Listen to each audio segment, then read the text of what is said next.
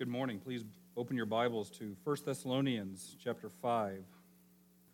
We're wrapping up a sermon series today about prayer, connecting with God.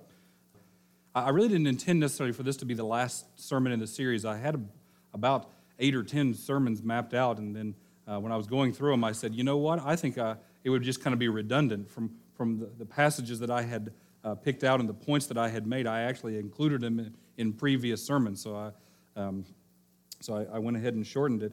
And in a couple of weeks, we're going to be starting a sermon series on Matthew, and we're not going to go through the whole book. Some of the larger books of the Bible that I feel like it would take just forever, and I know a pastor who went through the book of Luke, and it took him 2 years, and that's pretty exhausting for him and even for the congregation. So what we're going to do is we're going to take the first 4 chapters, not even the full 4th chapter of Matthew. We're going to do everything from heritage and birth up to the baptism, and after that we'll quit and we'll move on to our next series after that. So anyway, if you're saying, hey, what should I read in the Bible? What should I be looking at? I would encourage you to read the book of Matthew, especially those first 4 chapters, and say, okay, I've kind of got a little bit of an overview of what's coming up next. In this series, we've, just to review a little bit, the first sermon was about who you're praying to. Who are you praying to? And we looked at an Old Testament passage where the Lord said, you know what, all that witchcraft, all that divination, all that sorcery and everything, you need to put that aside. The people of Israel in the Old Testament, they were continuously tempted to worship idols, to bring all of their needs and everything to some other god. And in the New Testament era, it's not like we often worship other gods, but we often tend to trust other sources besides God. So the temptation is still there. When I have a problem, who do I take it to first? And Jesus wants exclusive rights to all of your wants, cares, needs, hurts, pains, thoughts, everything. He wants it all. He wants you to bring everything you've got to Him first, because He can help you best. And if what you desire is not a good desire, He can help you work through those desires and sort of take you in a different direction. Say, instead of wanting that, how about this instead? It's much healthier. It's much better for you. So He wants everything. Then in the next sermon, we talked about, hey, does prayer even work? Isn't God the sovereign of all the universe? Doesn't He control everything? Is it even possible for me to change God's will, change God's plan? And the idea is, okay, yeah. Maybe you can't change the whole tapestry, but you can change a thread in the tapestry. The best way of visualizing it in my mind is that He is moving the universe forward, the world forward, all of history forward in a very good direction, and He wants you to come push with Him. He can push it all by Himself, don't worry. It's not like He really needs our help to keep pushing everything forward, but He invites us to participate. And when we participate, there is some kind of a change that we can affect. Yes, not everything, but something. You can be part of what God is doing. You can be part of moving with the mover of history. And then thirdly, what does God want us to know about prayer? What does He's on the receiving end of all of our prayers. What does He want us to know? And what we learned was that He wants you to pray. He wants you to keep praying. He wants you to bring everything for Him. And there's this parable that Jesus told where this guy comes and he knocks on his friend's door and says, hey, I've got some surprise visitors and I got to give them something to eat. Please give me something to eat. Give me some food so I can feed them. And in this parable, the friend said, no, it's late. I've already washed my feet and the door's locked. I'm not getting up at this hour of the night. And in that culture, that would not happen. You would lose that friend. They would be dead to you if one of your friends treated you that way. And what God is saying is that even if one of your friends would act that way, I would never act that way. But even if your friends act that way, if you keep badgering them, they'll act that way. And I would never act that way. I would never refuse. But even if you think that that's what I'm doing, I want you to keep badgering me until I give you an answer. And then last week we talked about praying in private versus praying in public. And you are supposed to have a very public and a very private religious life. Your religious life, your faith life, your walk with Jesus is a very private thing, just you and Jesus. But if nobody ever knew you were a Christian, then maybe your faith is a little too private. Your faith is supposed to affect your life, your lifestyle, your speech, everything about you. So you need to have a public religious life, a public faith life. And how does that work out? In prayer especially, it means that when you talk to people, when you interact with people, you're not afraid to say, let's pray about that. We've just had a heavy conversation. Let's pray about that. Sounds like you've got a need. Let's pray about that. We're about to worship the Lord. We're about to study the Bible. Let's pray about it. And we have to get over the fear that we have about praying in front of other people. I know that public speaking is one of those things that a lot of people are very much afraid of. I remember several years ago, the great theologian Jerry Seinfeld was talking about how death was number 2 on the list of people's greatest fears, and public speaking was number 1. So what that meant was, if you're at a funeral, most people would rather be in the box than giving the eulogy.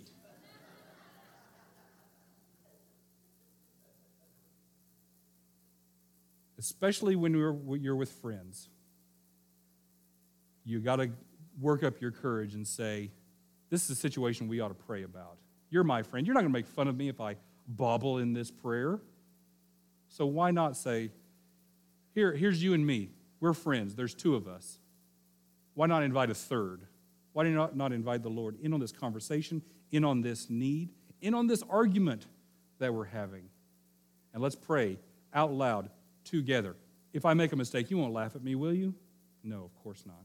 Be bold. Be so bold as to say, I'm going to pray for you. I'll pray for you. In fact, I'll do it right now. I want to pray for you. Not later. I want to pray for you now. And Jack is the one who gave our congregational prayer this morning. He several years ago, he told me that he had an insight into something that Paul said. He said, I thank God for you every time I think of you. And so he started to sort of be conscious of who came to his mind. Who did the Lord bring to his mind? And if the Lord brings somebody to your mind, I just stop and I pray for that person, because maybe I'm just thinking about that, but maybe the Holy Spirit is saying, hey, you know such and such? Why don't you just stop and pray for them right now? Whenever somebody's on your heart, just stop and pray. Just stop and pray. And today we're going to talk about praying without ceasing. My goodness, if I invite the Lord into every relationship that I've got, and if I talk to him every time somebody comes to mind, won't I be praying a lot? Isn't that a lot of prayer? Yes, it is. Actually, it's just 1 prayer per day. And how long does it last? From wake to sleep. All right? Just pray once a day, all day long. All right? All right. We can probably just end right there. 1 Thessalonians chapter 5. I've got a whole bunch of verses up here. I'm going to read a whole bunch of verses, but the underlined verse, that's all you really need to latch on to. This is at the end of the book of 1 Thessalonians. I really appreciate Paul's writings. When he writes to a church, he writes to them, he encourages them, he talks to them, he restates the gospel, he works through all their theological issues, and then he gives them some practical application for all these theological issues. And then at the very end of his books, he just says, now, be a Christian. And he puts it in these kinds of words. Heavenly Father, we love you and we thank you for this day. Help us, Lord, as we look at these verses and look especially at verse 17 and just wrap our minds around praying without ceasing. In Jesus' name I pray, amen. Starting in verse 16, rejoice always. I love that. He says that in several of his books. Rejoice always. These Christians in the first century, they had a lot to be sad about. They had a lot to be angry about. They had a lot to be scared about. And what does Paul say? Hey, I'm in prison, but let's be joyful about it. All right? Hey, I'm in prison. You're not in prison. Be joyful. Rejoice. Again, I'll say it. Rejoice. The church that I grew up in is called Rejoice Church. Rejoice always. Pray continually. Give thanks in all circumstances, good circumstances, bad circumstances. Give thanks in all circumstances, for this is God's will for you in Christ Jesus.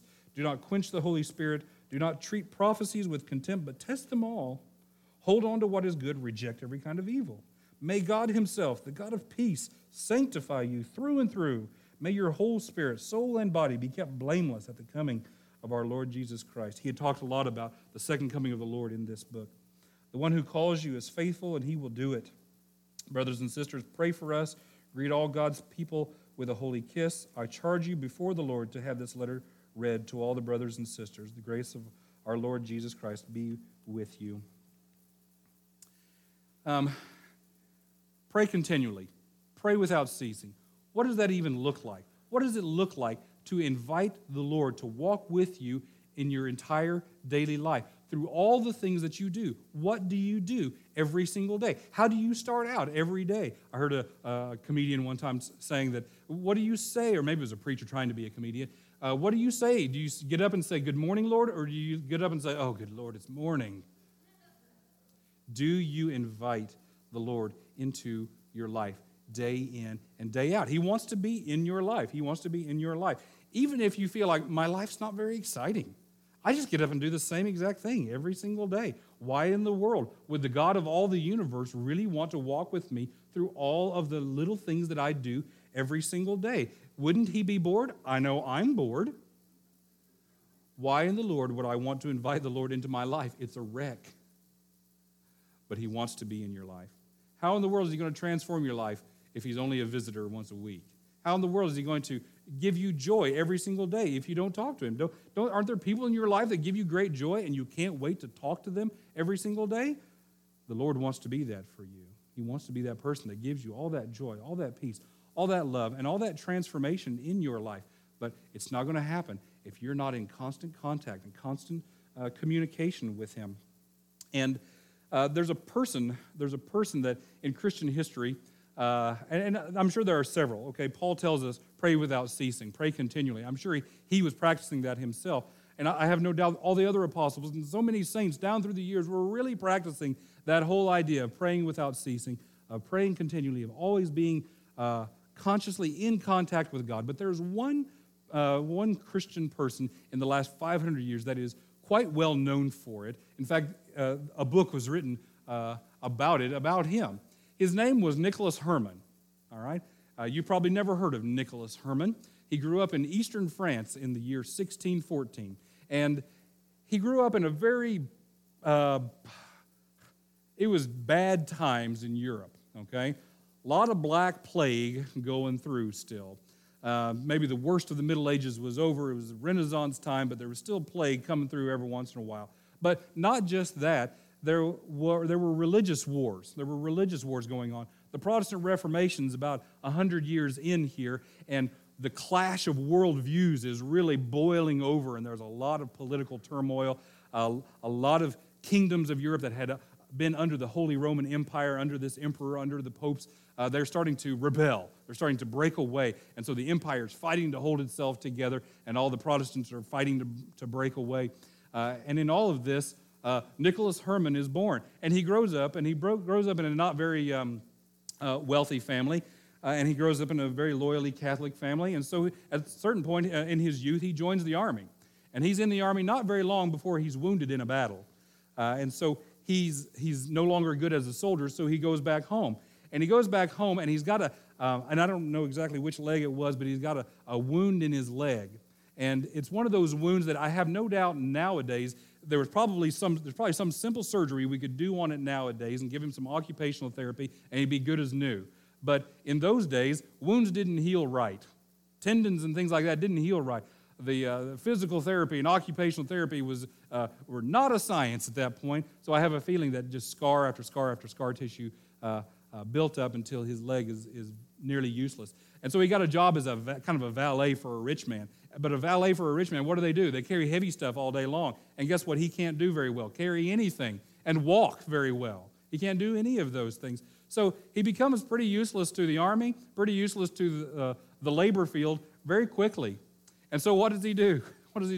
He does what all of us who are useless to the world do. He becomes clergy. I'm just kidding. He becomes clergy. And how many of you grew up Catholic? All right. He became a lay brother in a priory. For those of you who don't know what that is, like me, he became a monk or a monk type, okay? But he wasn't the high status of monk, he was a lower status of monk, okay? So he wasn't a monk, he wasn't a capital M monk, he was a lowercase m monk. I guess it took me a while. I didn't really realize that there were different kinds of monks, there were different kinds of nuns, different kinds of... I guess I knew that there were different orders of things, but I have no idea what the difference between any of the orders are, and I didn't know that there were different ranks of monks, except that in any monastery there's going to be the chief monk, and then there's going to be the other monks. But on the rung of the ladders of all the monks, he was there towards the bottom.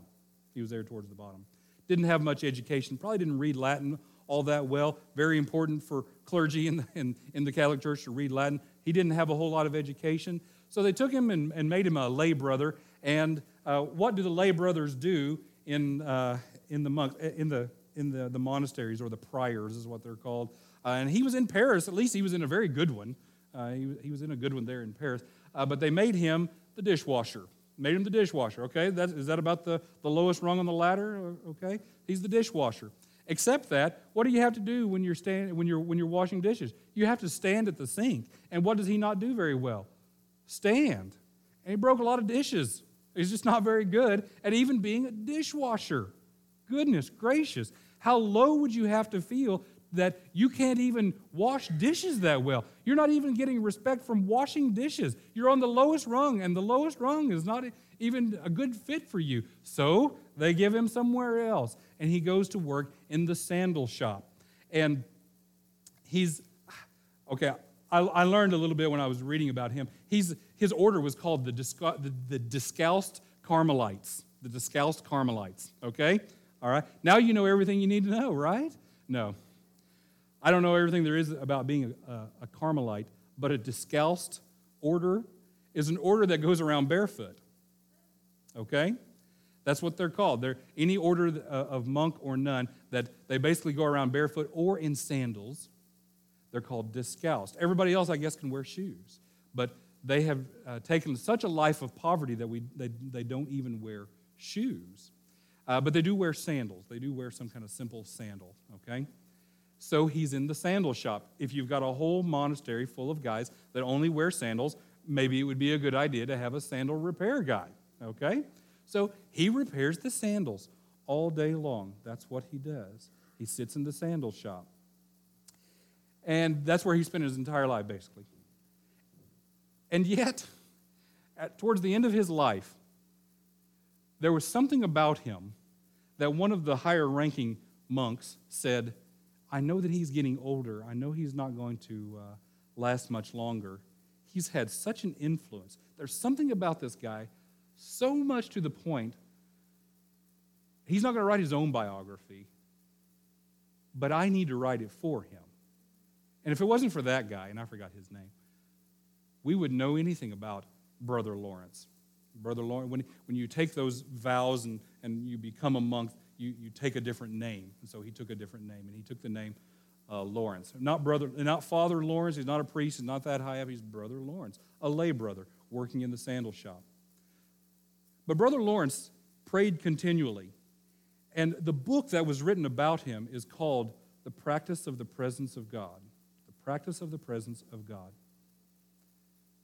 Everybody in the monastery or the prior realized we spend a lot of time being scribes. We spend a lot of time doing prayers.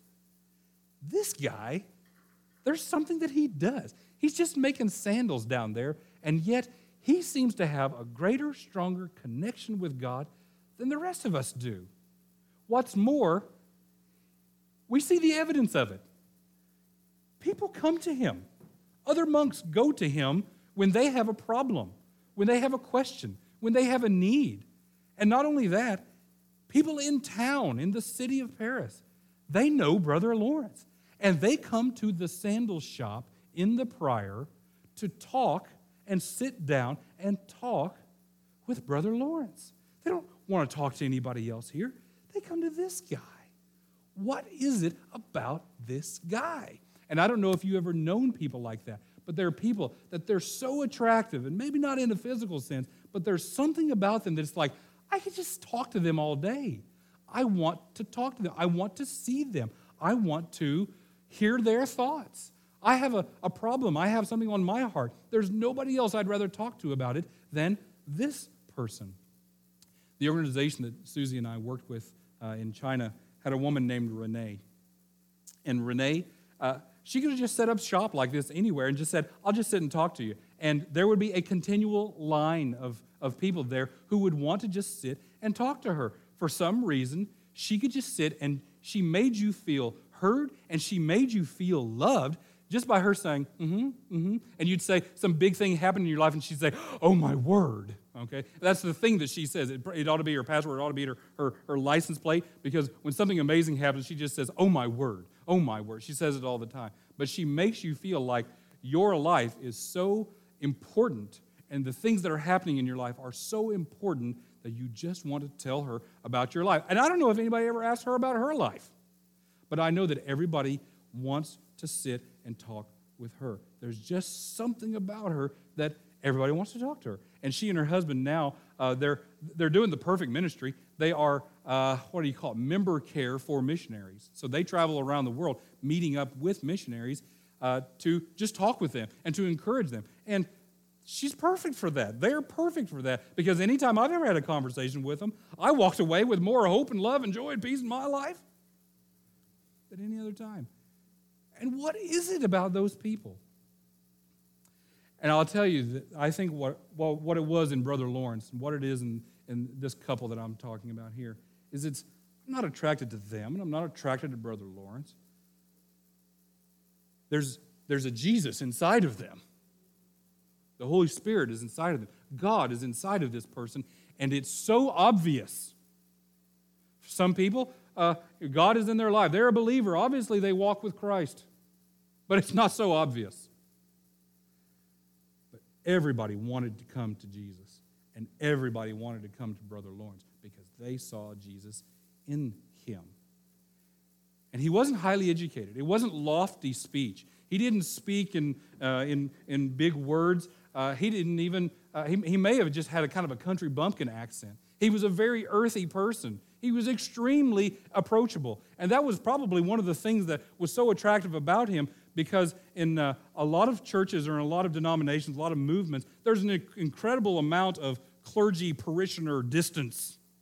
I cannot approach that person. I can't. They're too high for me. They dress in lofty things and they speak in lofty tones, and those people are just not very approachable.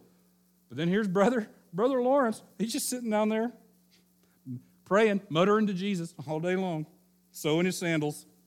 And everybody says, I'm not intimidated by this guy. I'm going to go talk to him. And after they sit and talk to him, it's incredible, because it was just like they were talking to Jesus. Because the Jesus in his heart, the Jesus in his life, isn't deep below the surface. He is deep below the surface, but he's also just right under the surface. And when you're talking to Brother Lawrence, you could swear you're talking to Jesus instead. And that is what continual prayer will do for you. When you start sharing all of your thoughts with Jesus, guess what? Jesus starts sharing all of his thoughts with you. And as a result, you can have a ministry like you wouldn't believe.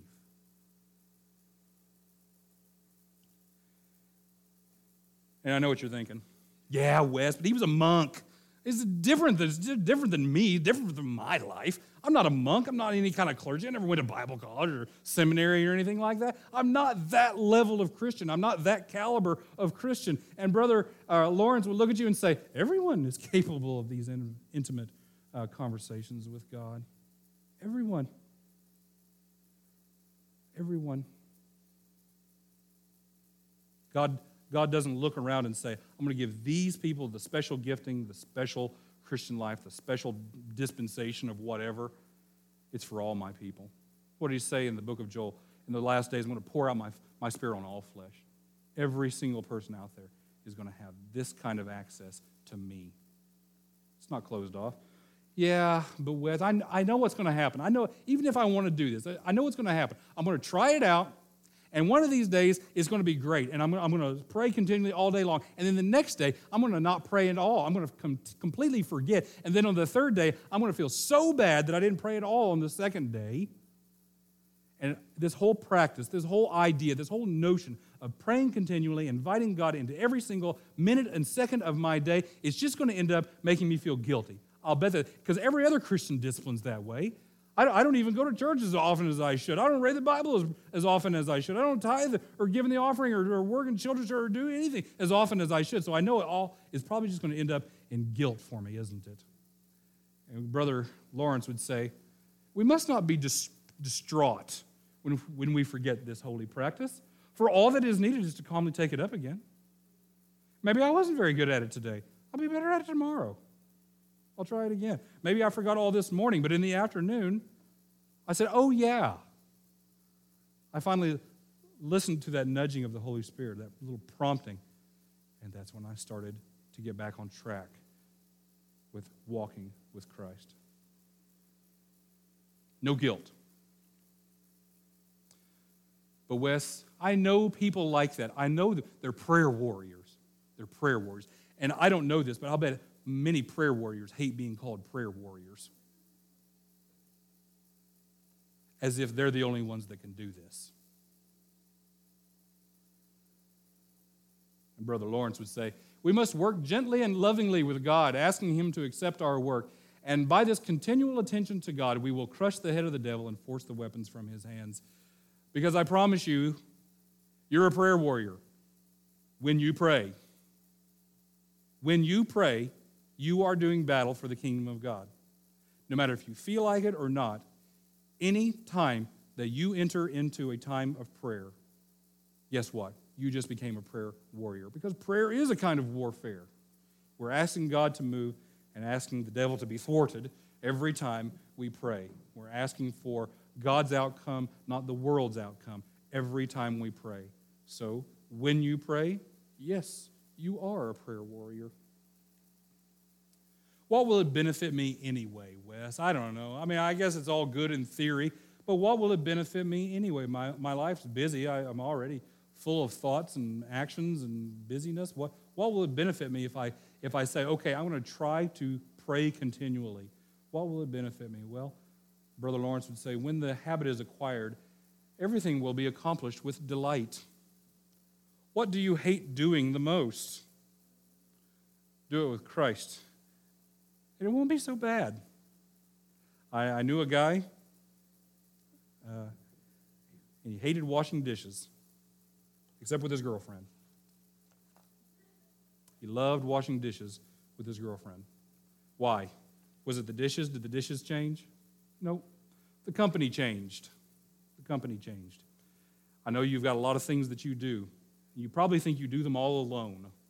You don't have to. You can invite Christ into everything that you do, just like Brother Lawrence. This joy that you can have comes from a continual sense of God's presence with you. So you pray without ceasing. So when Brother Lawrence got up in the morning, he conversed with Jesus about how he slept. And when he was washing and dressing, he talked to Jesus about which brown robe he was going to wear today. When he was having breakfast, he talked to Jesus about which cereal he was going to have. They didn't have cereal, but they had something. I don't know what they ate for breakfast. They had something, and maybe they had choices even. I don't know. Probably not for a monk. I don't know. But maybe if there was this piece of bread or that piece of bread, maybe he would talk to Jesus about which one of these pieces of bread am I going to have today. And then he went to the sandal shop, and he opened the door, and he talked to Jesus about how the key is just still not working very well.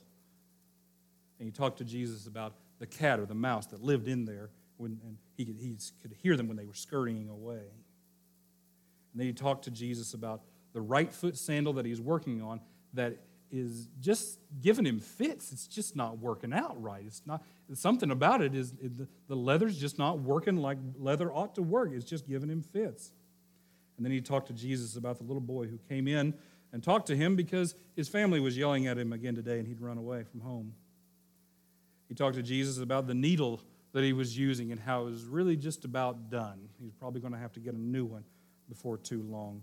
He talked to Jesus about the baker down the street who was trying to arrange his daughter's wedding, but he really didn't like the family that the guy came from. Maybe the guy was okay. The family he had doubts about. I don't know.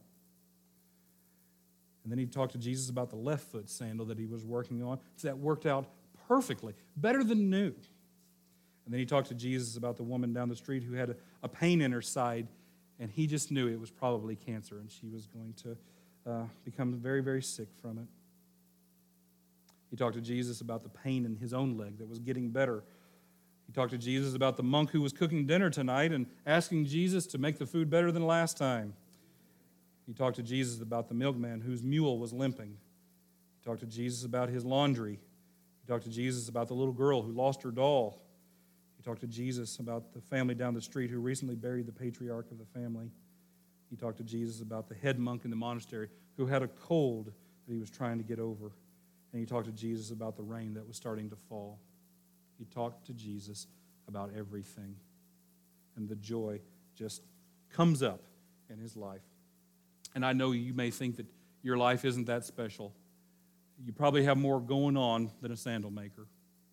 You probably at least get in a car once a week and travel 2 or 3 miles away. And in a society, in a time when people didn't have cars and they didn't necessarily have business very far away, I have a feeling that, most people live and die within 3 or 4 square miles. I mean, especially at that time. I knew an old woman, I knew a student in China whose grandmother lived about 20 miles from one of the greatest cities in the ancient world. It's called Xi'an. It's where the terracotta warriors are, if you've ever heard of those. It was an amazing city, a walled city like Jericho. And her grandmother lived and grew up and died about 20 miles away and never went to that city. Maybe never even left that village. Your life is exciting. You are quite the cosmopolitan world traveler, probably no matter who you are, if you've left the state of Maine. And so if you think your life is mundane, think about this guy. His life was mundane. But his life was filled with the joy of knowing that God was present with him in absolutely everything. So here's my challenge for you. We're going to take a moment and we're going to pray. And I want you to think about what you're going to do all this week. What are you going to do this afternoon? Rest? I don't know that I want to lay down. The most comfortable place for me right now is probably in my car with the air conditioner on. Probably the same thing for you. Have you gone to Walmart just because you know it's an air-conditioned place? All right. I don't know what you're going to do. I don't know if you're going to rest today. I don't know if you're going to mow tomorrow. Mowing, that's pretty mundane. Are you going to do laundry? Laundry's pretty mundane. Or maybe you're going to grill at some point this week, and that's exciting to you. Maybe you're going to read the next chapter in a book that you're reading. Maybe you're going to have a backyard party. Maybe you're going to go visit your mom. I don't know what you're going to do this week. Think about your day. Think about every task that you've got. And we're going to spend a moment, and I want you to just ask Jesus to come with you in all of these tasks. Think about the most mundane things even things that you know that you don't want to do. And I want you to say, Lord, come do that task with me this time. And we'll talk about something. When you're doing especially mundane things, you can do one thing and think about another. And you might be able to feel the joy of the Lord while you do it. I'm going to give you a moment. And I want you to think about your week. Don't look up here at the screen. I want you to think about your week, what's coming up, and I want you to invite the Lord Jesus to walk with you through every task, whether mundane or big, throughout this week. Okay? Go. I'll give you a whole minute.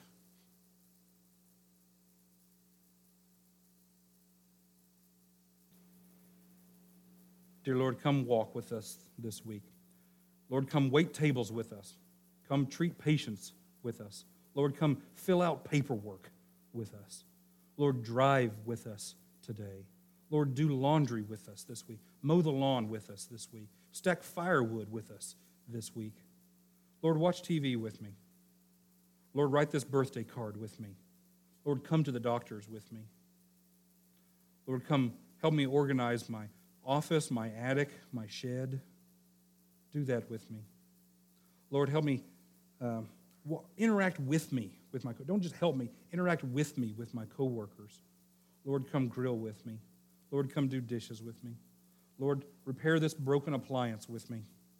Lord, you're a carpenter. Come build with me.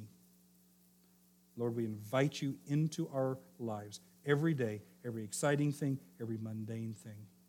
Help us to have a conscious awareness of your presence with us. And Lord, help us to see how transforming it is when we do so. In Jesus' name we pray. Amen. All right. You are dismissed.